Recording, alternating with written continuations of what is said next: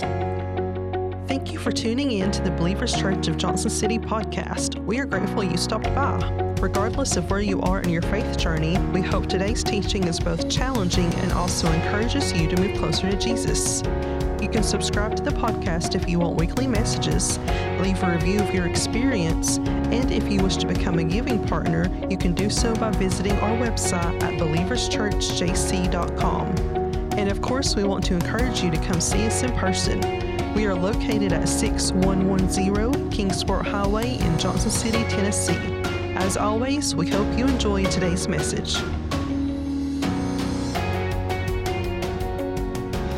I have a strange question that I want to ask you guys this morning as we open up. We're kind of hitting the halfway stage in this series, but a strange question that I want to ask you, and primarily the people that I'm asking this question to are people who have been followers of Jesus for a long time. Okay, well, you know what? Maybe even for some of you that are newer. I know some of you are still kind of on the outside of this and you have questions. Is this really something that I can do? Is this really something that I can commit myself to? Well, I like some of these teachings. I like some of these ethics, but I kind of still want to hold on to some of my personal viewpoints, maybe from particular political positions, maybe from other religious viewpoints, maybe some stuff that you've kind of created yourself. But I am speaking when I ask this question to the people that would consider themselves all in as followers of Jesus. Are there ever times when you feel that Jesus is asking too much of us? All right, and I'm going to explain that in just a minute, but I want you to think about it because I have asked that question. And I think as I get into our passage this morning, you're going to find that you have actually asked that question as well. Are there times when we think that Jesus is asking too much of us? Now, that may not cross the minds of some people, and they're ready, as the old expression goes, to charge hell with a water pistol. They'll do whatever it takes.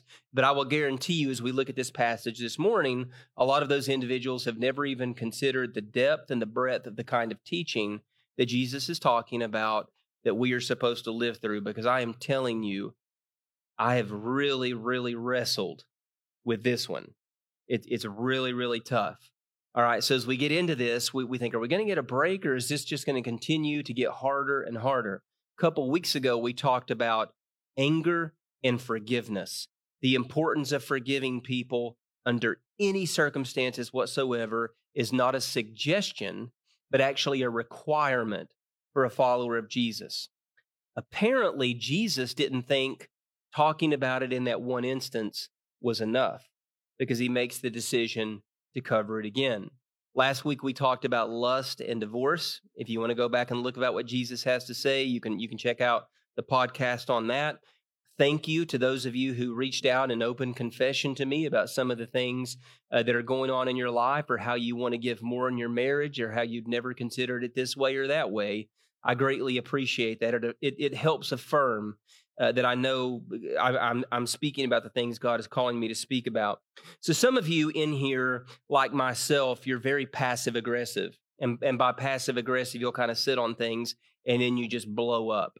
It might mean that I blow up on someone here. It might mean that I more frequently blow up on someone in my family. It might mean that I blow up on a friend. Sometimes it's someone on the phone when they call over and over trying to sell me things. But some of you are more passive-aggressive. You try to let things go and then you explode. Some of you have a growing bitterness within. It just continues to grow. You may not recognize it, but other people see it because you're hateful just all the time. But some of you have this great bitterness that is growing within. Others of you who are more confrontational, and you want to face it right in the moment, and you want to chew that person out that's a friend, or that person that's a coworker, that person at the restaurant. You honestly believe you're accomplishing something in that moment. Sometimes you even feel a little bit proud of yourself when you've made a scene. This is the bottom line. We believe, almost everyone in here, and I hate to admit this, but I really think it's true, and I think this is how far apart we are from where Jesus is. We believe that hatred is justified.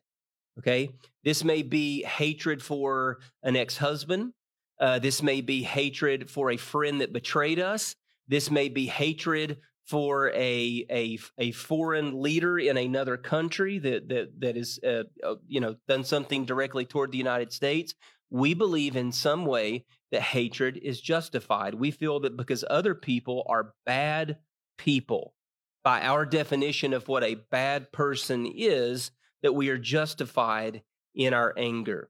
So as we open up today's discussion, this is one that a lot of people who identify as Christians or followers of Jesus refuse to acknowledge. Okay, they just refuse to acknowledge. A lot of this other stuff, they'll say, well, yeah, I agree with you. I can't necessarily do that, but I agree with you.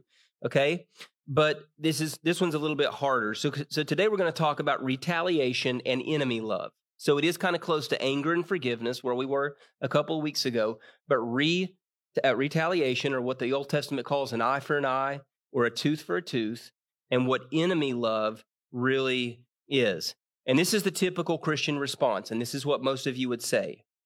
I know that I should love my enemies. I know that I should not seek to get even. I know that that's something that I'm supposed to follow, but I just can't do it. In a nutshell, Jesus is asking too much. He's just asking too much of me. So what I'm going to read to you today, we're going to be in Matthew chapter 5. We're going to look at verses 38 through 48. If you want to turn there, Matthew chapter 5, verses 38 through 48. If you want to use your phone, that's fine. If you want to follow up here in your Bibles, hear pages turning, you can do that. Matthew chapter 5, verses 38 through 48. This is going to be very difficult. And what a lot of you would like to be able to do is to just completely X this out of your Bible and pretend that it doesn't exist. And if you're not the person that wants to pretend that it doesn't exist, you are going to be the person, more cases than not, that says Jesus is just simply asking too much. All right? So this is where we're going to go today. We're going to start in verse 38 of chapter 5 in Matthew. You have heard it said, okay, and let me say this also. I have skipped over just because I'm trying to get through this series in 10 weeks. You might want to go back and look at this. Oaths and solemn pledges, which is another important part of the Sermon on the Mount. The last thing that we talked about was lust and then divorce. We skipped over oaths and pledges, so you might want to look back at that. So we're down in verse 38. You have heard it said that an eye for an eye and a tooth for a tooth. Okay, this is the Torah, specifically 3 books of the Torah. It's all over the Torah. You get even. That's what it says. But remember, Jesus didn't come to abolish, but to fulfill. But I say to you, not an eye for an eye, and not a tooth for a tooth, but I say to you that you must not oppose those who want to hurt you.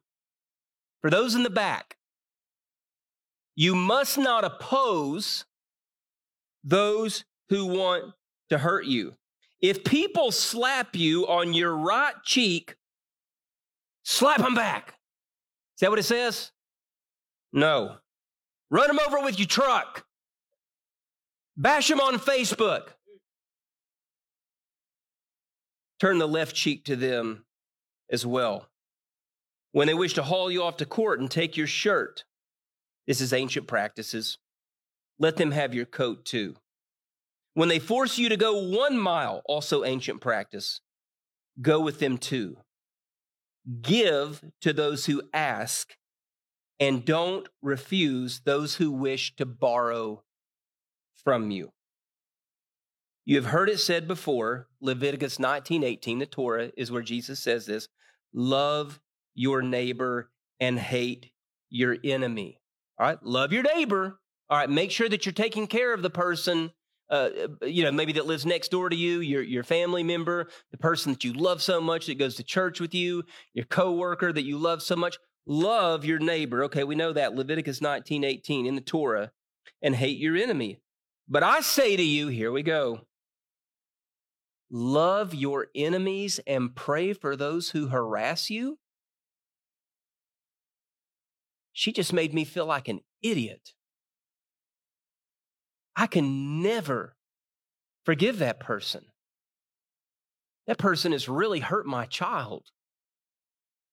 That person has done this or done that, and I am supposed to pray for them on a regular basis. Jesus, what's going on with you? This makes no sense whatsoever. And I would love if we could do this anonymously so that, of course, your identity, you could have complete anonymity so that your identity was not known. But that if I could just have you on the other side of a curtain with one of those cool voice things that I see all the time in movies, and you could just respond how you react in this situation and see how many of us are really able to follow through on what Jesus is teaching us. So that you will be acting as children of your Father who is in heaven. He's saying there's an example. He makes the sun rise on both the evil and the good, and sends rain on both the righteous and the unrighteous. If you love only those that love you, what reward do you have? That's not hard to do. It's not hard for me to love Cody. It's not hard for me to love my wife and my kids. It's not hard for me to love the majority of the people that I work with at the college. That's not hard.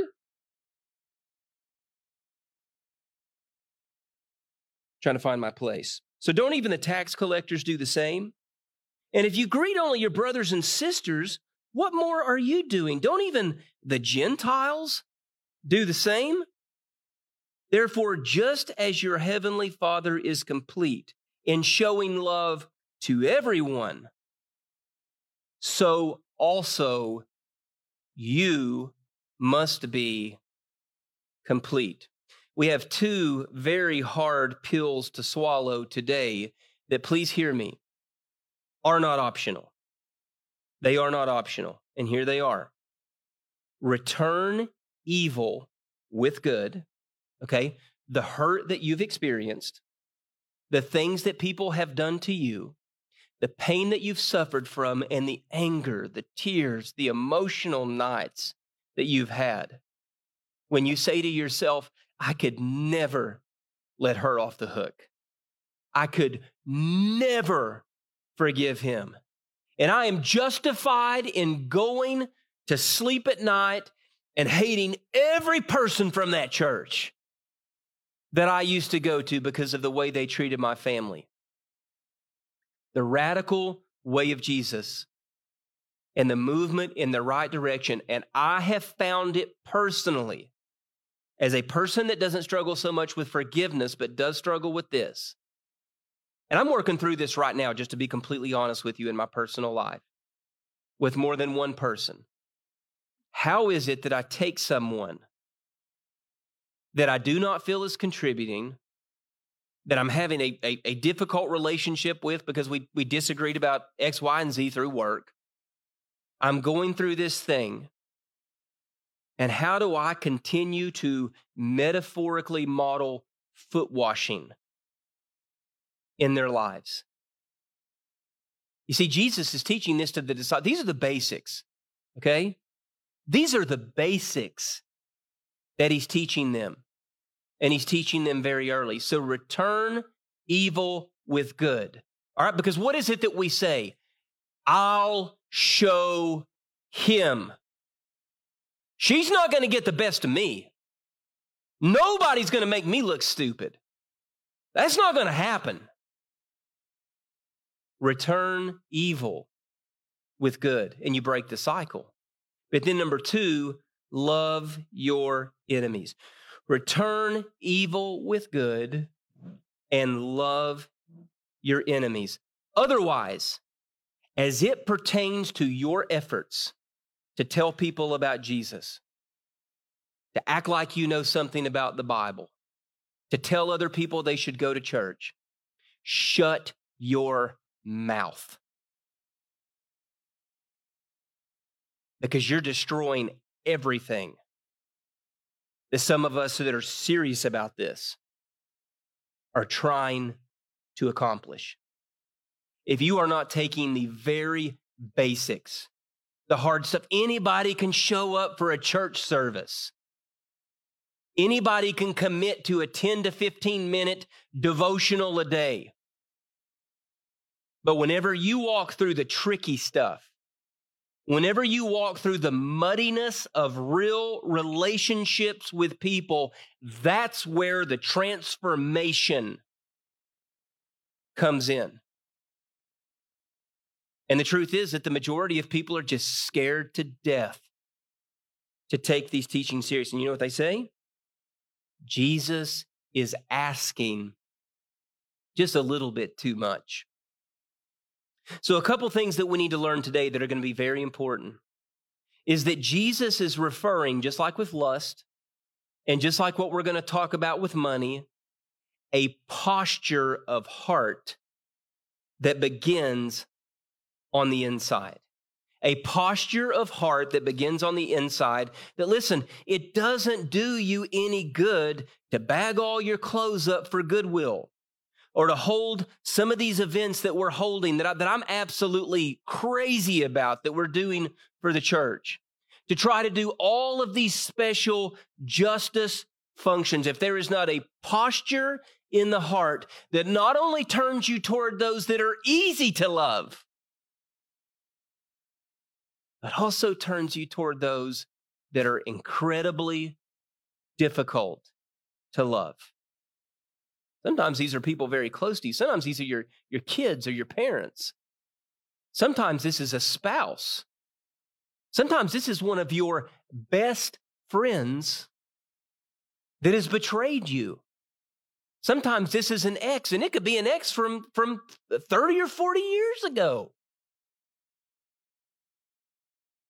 How do you walk through love in these situations? So we have to be careful about literally taking all of these literally. And I'll explain this here in just a minute. Jesus is not saying hand someone your car keys so that all of a sudden you don't have a ride.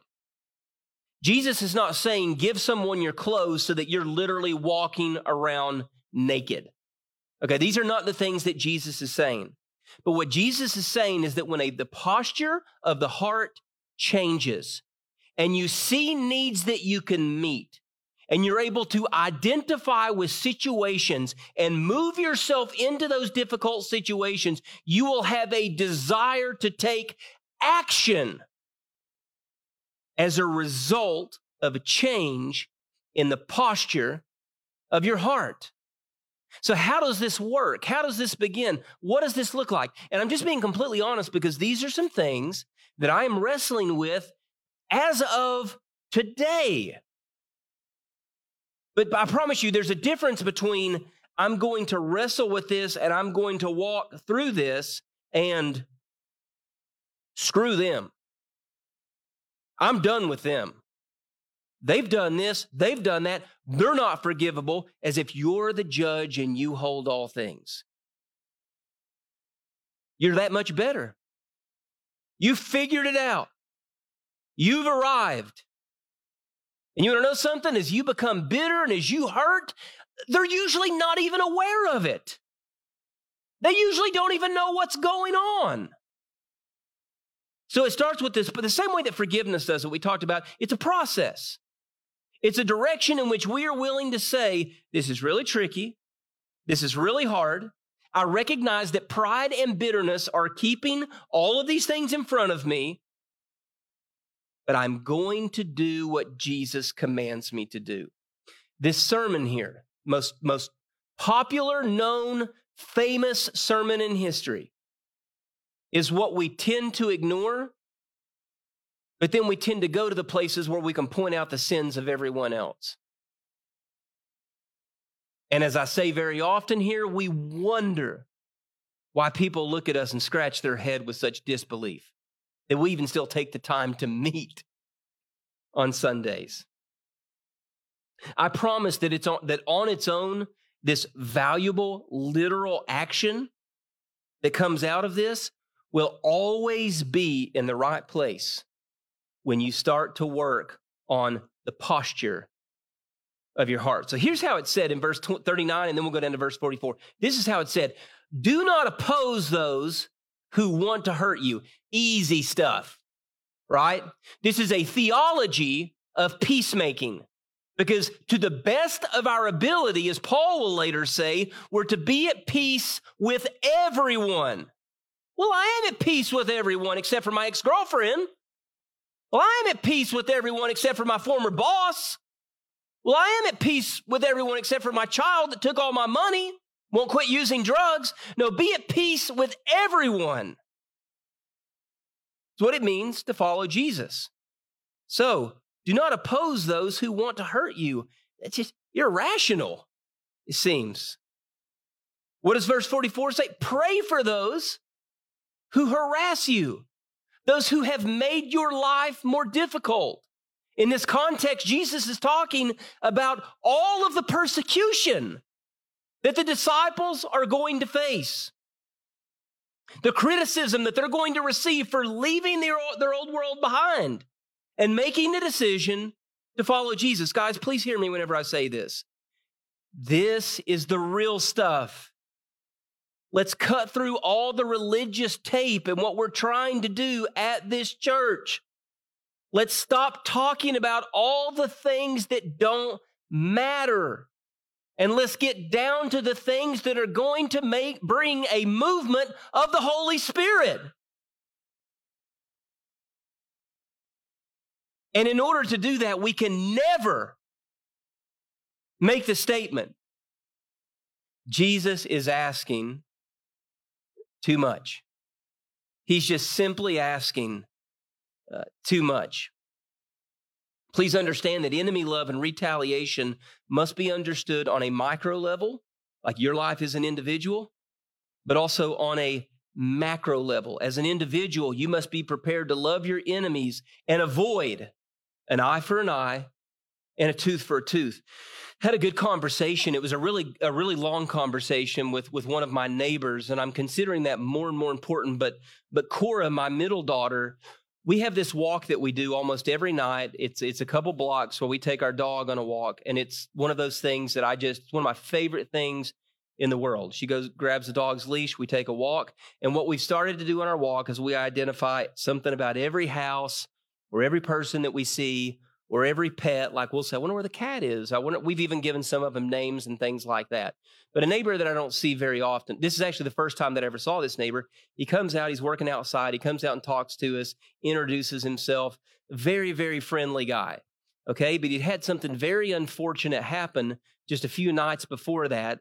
Someone that was just loaded on meth drove through into his house and completely destroyed the foundation. He's going through the process with the insurance now, which is very difficult to get taken care of. And you can imagine how angry you can be. You can imagine how frustrated you would be. And me knowing some of you the way that I do, I know some of the things that you would be saying.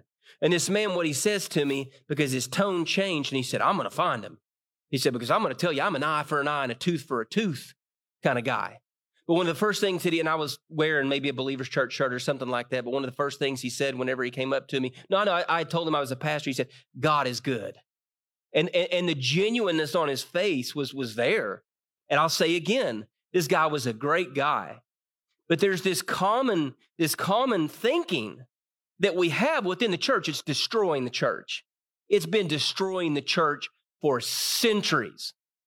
Because right after that, and listen, I don't want anybody on meth crashing through my house. Let me be very clear about that. And I'm not sure I would have a joyous attitude about the people who did it. But I saw the look on his face. I'm an eye for an eye and a tooth for a tooth kind of guy. You know what that means? See, and again, 3 areas of the Torah, so it's all over the Old Testament. It says, I'm going to get even. I'm going to let this person know, this criminal, this former friend, this ex, I'll show them I mean business. I'm going to make very clear that they understand where I'm coming from. That's a little bit childish, but whatever. All right? That's the way that the majority of people are. So you see the balance right there, where you have somebody that biggest grin on his face and very genuine, great guy. God is good. But his face changed whenever someone came onto his personal. Americans take personal property very serious, in case you didn't know. Especially somebody on meth at 3 o'clock in the morning driving through your house. Okay? But this is also to be understood and lived out as a body. So the micro means that in our own individual lives, we're to do this, but as a body of followers of Jesus together, we are supposed to live out this ethic, returning to the Beatitudes where we were early. Blessed are the peacemakers, for they are the children of God. I've seen people with like peace signs on their cars just cuss people up one side and down the other. I'm just like, I thought you're about peace. So a little controversy for you today, as if this hasn't been enough. Christians must love and pray for what would be labeled the foreign enemy just as much as the local enemy, your ex-husband, your ex-wife, your ex-friend, your ex-whatever. We're supposed to love people globally. We are supposed to love threats the exact same way. That's what enemy love looks like. And also, I know you want to be the judge. I know you want to give the lethal injection. I know that some people want to pull the handle down on the electric chair. I know there are some people that would like to do the public hangings. But this scripture is also clear that you have no right whatsoever to be the judge. You don't know why? You may not see it the same way, but you've got this cloud called sin hanging over you, and it's been completely forgiven and abolished if you're in Christ Jesus. You are not the judge. So you may say, well, I hope she's burning in hell. Well, I hope this has happened to him. He'll get his. She'll get hers. It's as anti-Jesus as some of the atheist comments that you see that you just delete or unfriend or block on social media. You guys with me today? We having fun? Yeah, blast. Wonderful. All right. Now, so this is the typical Christian response. I know I should love my enemies. I know it says I shouldn't try to get even. I know it says I'm not supposed to have these feelings.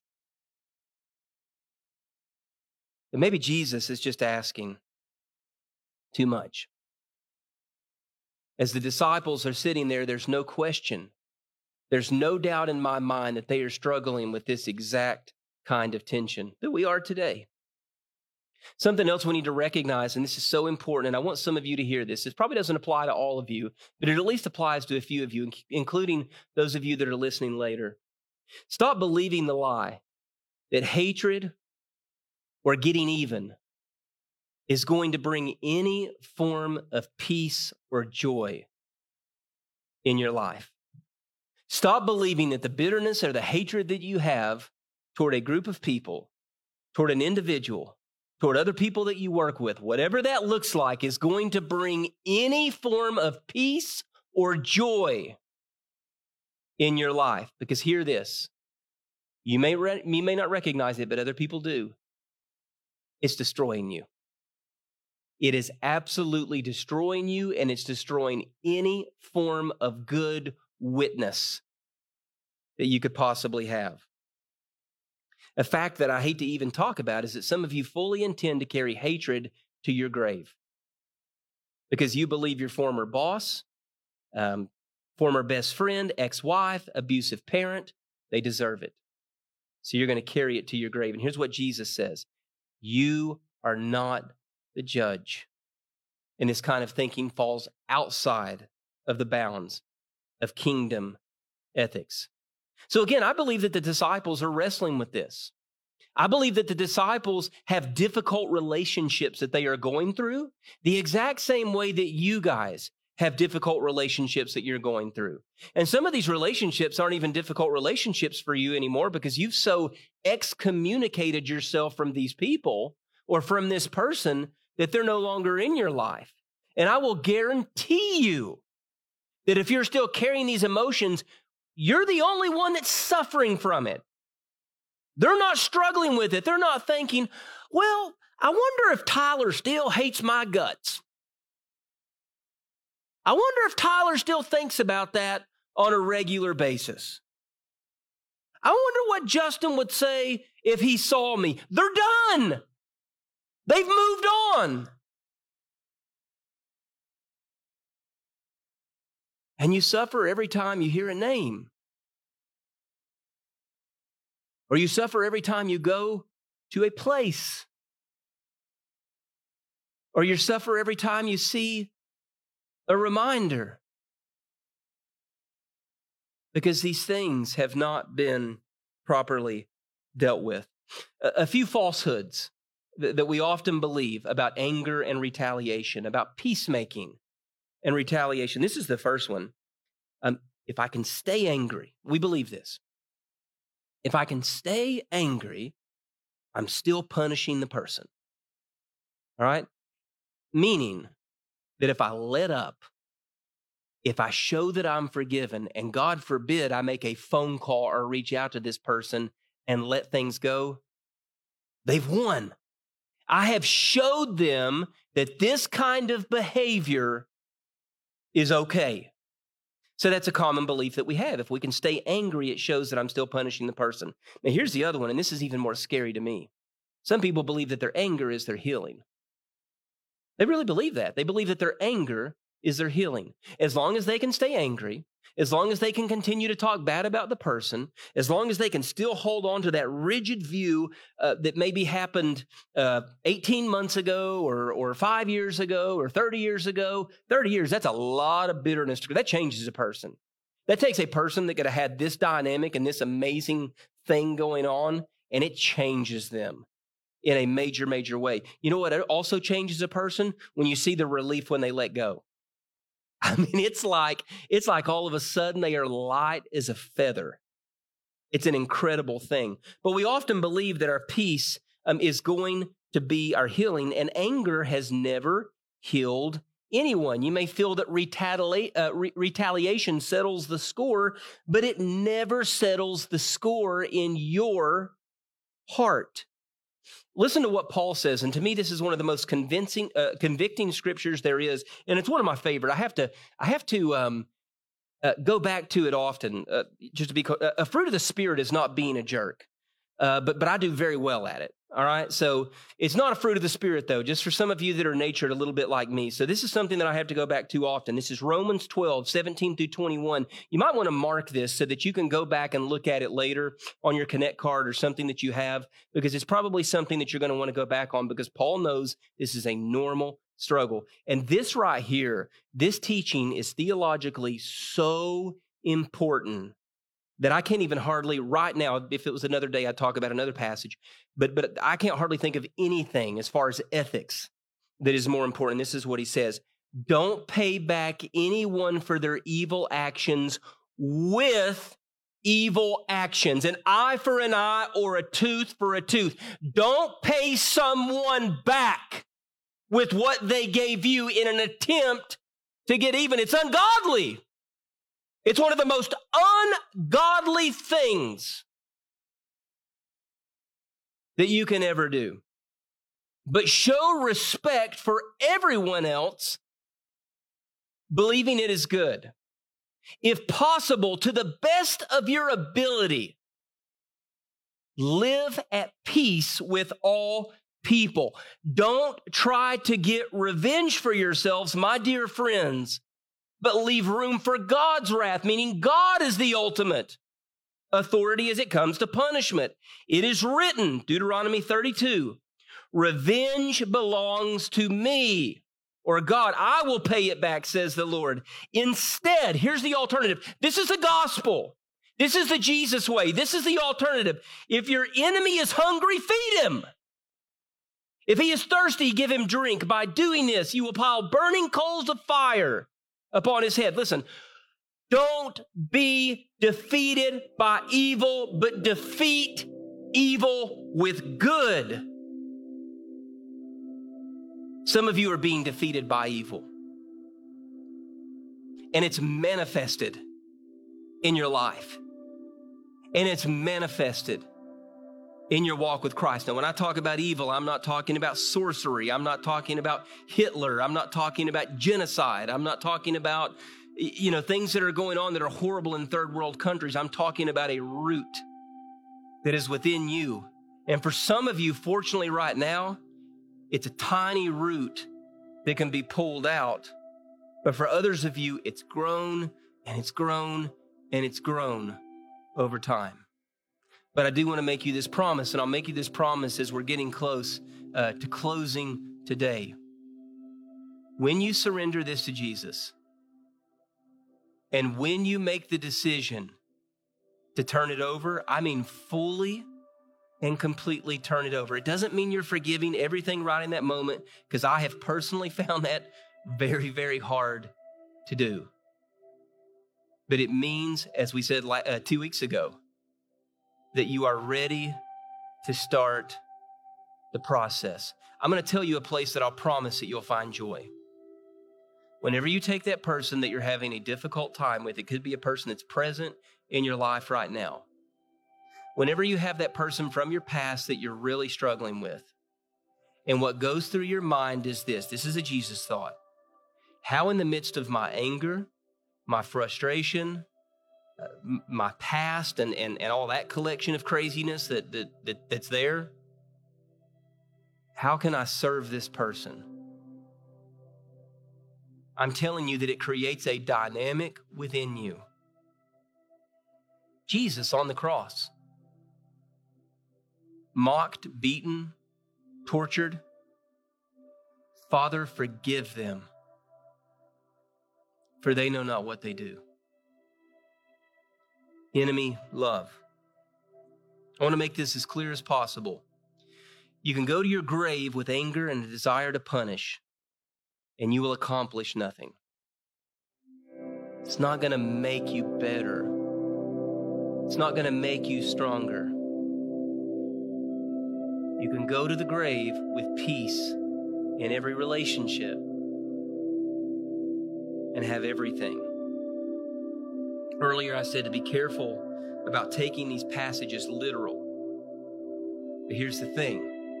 When the posture of your heart changes because of the grace of God that only comes through the power of the cross and in no other way, when you see that person, you'll be willing to help.